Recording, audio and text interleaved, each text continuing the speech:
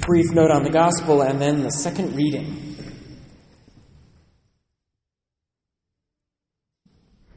We would do well in Christianity to be far more clear with ourselves and others that we are here in church because we are sinners.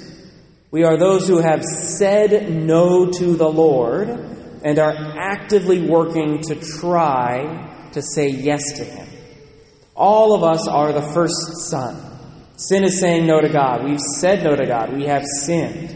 But we're trying to get to the point where we say, you know what? I can do better. And by the grace of God, I will eventually go into the field. Unfortunately, many people regard us as the second son. Those who say, yes, we publicly live a perfect life. And we say everything that God wants us to say or everything people would expect us to say, and then we're not doing any of the work. We're like, yep, everything's great, and then we don't follow up on that. We should just have in our minds, the Christian life is the work. It's the work of being a sinner, knowing we're a sinner, and working to try to get to a place where we're willing to say yes. Which is to say, Christianity is living in the tension, allowing God to pull us closer and closer to Him and His will and His heart. As long as you are living in the tension, as long as you are open to the Lord and are allowing Him to continue to speak to you, you're doing great. Now, Philippians. This is one of the most important passages in all of the letters of Paul. It's called the Canticle in the Philippians. It's because the second section that we're going to dive into deeply seems to have the structure in Greek of a hymn. So we think that Paul here is actually quoting a Christian hymn. But let's contextualize it first. Every functional society has something that it holds in common. If we don't have something in common, then we cannot be a society. We can't live together. We can't work together. We can't have the same goals and the same aims and the same ways of being. To use our country as an example, generally, the Declaration of Independence and the Constitution are the thing that we are supposed to have in common. The thing that we say, yes, this is the thing that every American shares. Every American values. It's the thing that gives us a center point around which to frame our different debates. And it's okay to debate things as long as we have the foundation that's shared.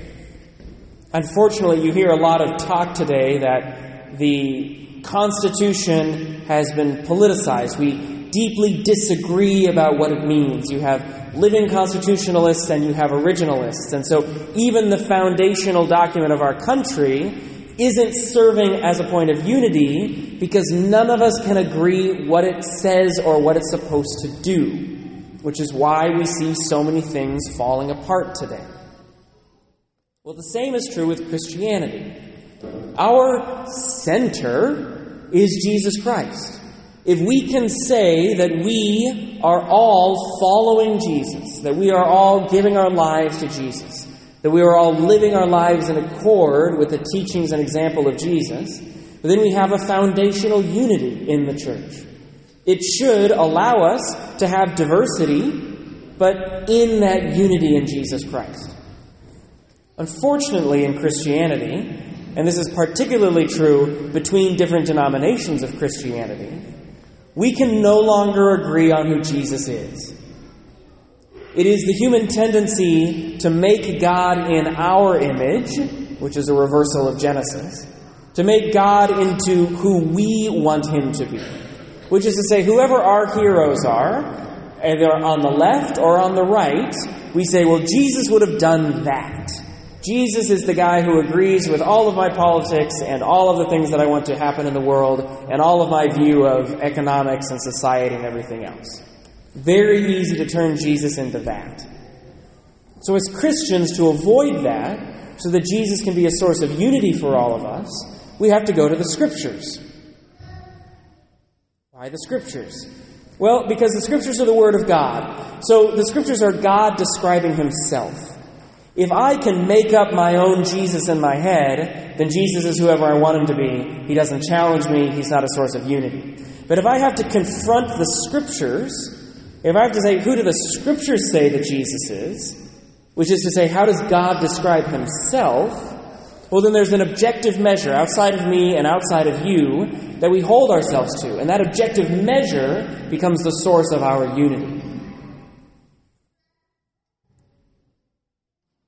We should note, for example, nowhere in the Scriptures is Jesus presented as a guru, as a guy who just has wise sayings. And yet, many people believe him to be that. We should note that in the Scriptures, nowhere is Jesus presented as just being a nice guy. He's merciful. He's absolutely merciful, but he requires contrition for that mercy. Tax collectors and prostitutes are entering the kingdom of heaven because they are repenting at the preaching of John the Baptist. And yet, everybody talks about Jesus as a nice guy. What do the Scriptures say? Well, our second reading gives us an excellent image into what the early Christians knew about Jesus, and then what St. Paul, under the inspiration of the Holy Spirit, recorded in the Scriptures for us. First, note, Paul says the same thing I've been saying about society. He says to the Philippians, "Complete my joy by being of the same mind, with the same love, united in heart, thinking one thing." He wants this church, this local church in Philippi, to be united in heart and mind.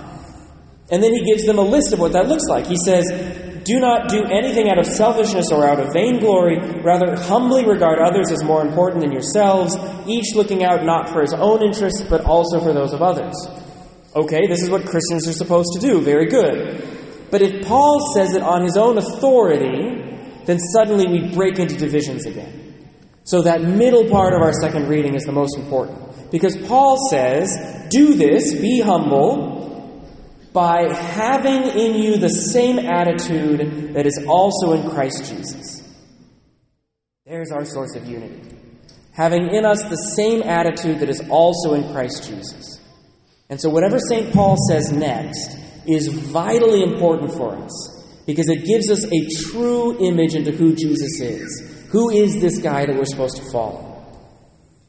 So St. Paul says, "Christ Jesus, who though he was in the form of God, did not regard equality with God something to be grasped."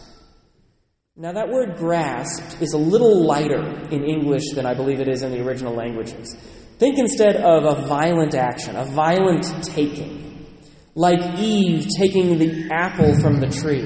It wasn't given to her, she grasped it, she took it for herself. It's a selfish move. So Jesus did not regard equality with God something to be grasped, which is to say, violently taken. The role of the second person of the Trinity is receptive. Everything he has, he receives from his Father. So he's not grasping his divine nature. He's not taking it for himself as a power move. He is humbling himself so that he can receive everything that he has from his Father. St. Paul continues, "Rather, he emptied himself, taking the form of a slave, coming in human likeness, and found human in appearance." Jesus is God. As the early church fathers, some of them would say, he gave up heaven to be with us. Heaven is the place of the perfection of God. There is no sin, there is no corruption, there is no sadness. There is only the joy and perfection God intends for us. And so Jesus, living in perfect unity with his Father for all eternity, gives up the comfort of heaven so that he can come down to this world of sin, death, corruption, and disease. Who would do that? All of us are trying to get there, and he's like, you know what? I'm going to be with them down here. That's a huge sacrifice. That is massively humbling. But then he goes further. St. Paul continues, he humbled himself, becoming obedient to the point of death, even death on a cross. Not only did Jesus decide he wanted desperately to be with us, so desperately that he would give up the comforts of heaven, but he came here and then experienced death, and not just death, the worst death that humanity had on offer at the time. The worst torture the Roman Empire knew. This is how they killed public criminals. Criminals they wanted to make an example out of. So Jesus not only humbles himself in front of his Father, not only gives up heaven to become human, not only dies, but dies the death of a criminal. What incredible humility. And so what are the two characteristics that St. Paul gives us that we should be imitating in Jesus? It is his humility and his obedience. His obedience to the Father. That's our gospel. Maybe I said no in my heart at first, but out of obedience to the Father, I'm going to get myself to a place of yes. And then humility. That's the question of asking ourselves, what would I give up for the sake of the other? God gave up heaven and life and dignity for my sake. So what will I give up for my brother or my neighbor? Some examples. Within the home, a lot of times the things that we fight about are chores and money. So a lot of times, just based on how things went right after they were married, couples fall into a place where some chores belong to the man, some chores belong to the woman. And this is not a gendered thing, it's just some things are people that they just took them on, right? Okay. Well, maybe both members of that couple hate doing the thing. But one of them just fell into the habit of doing it.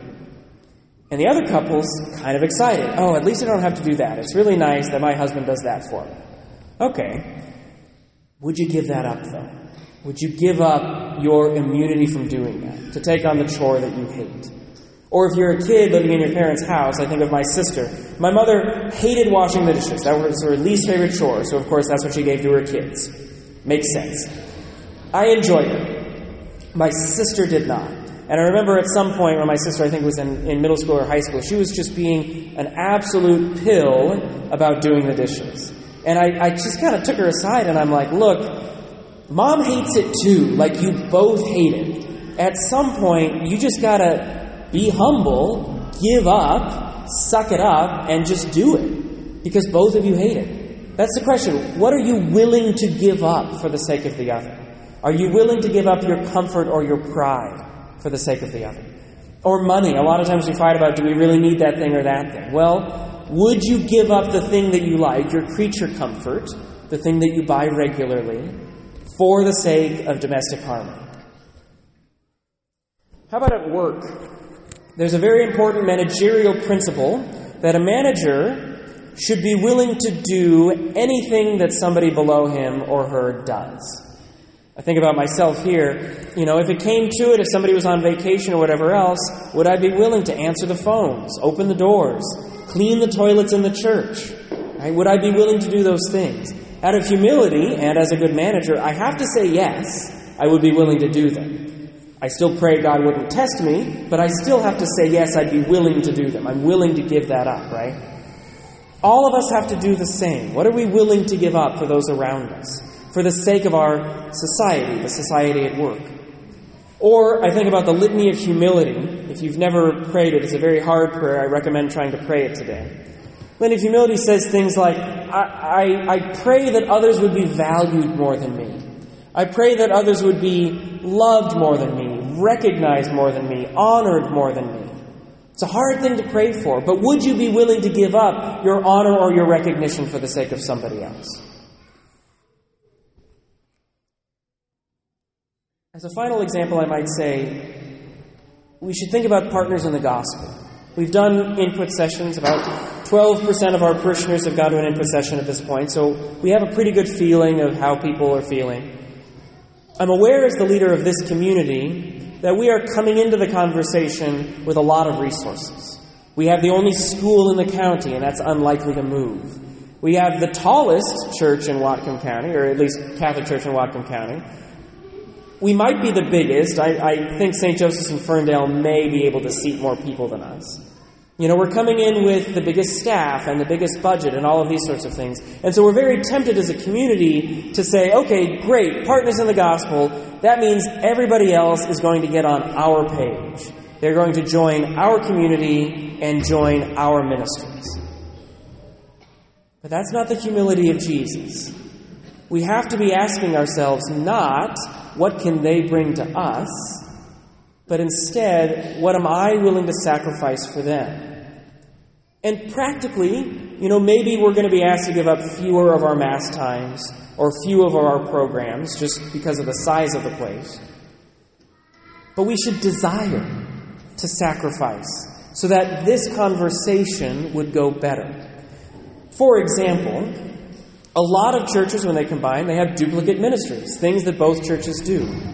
Would we at Assumption be willing to step aside from all leadership positions for all of our ministries so that whoever we're joined with would be invited to lead those ministries? Would we be willing to give that up for the sake of the Christian community? Would we be willing to give up even certain ministries? Maybe they do this better than us. Or maybe when we're combined, we don't have the same space that we used to. We're going to give up the room that we've been in for 15 or 20 years. Is that something we're willing to give up? The source of our unity is Christ, and the Scriptures tell us that Christ is both humble and obedient. Can we be both humble and obedient in this process? My brothers and sisters in Christ, like I said, we all come to this Christian experience as sinners. All of us have said no to God, and the work of Christianity is trying to get to a place of saying yes. Humility and obedience are not popular values today. Giving up my desires is not popular. Giving up my control is not popular.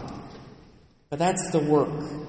Are we Christians willing to unite around Jesus?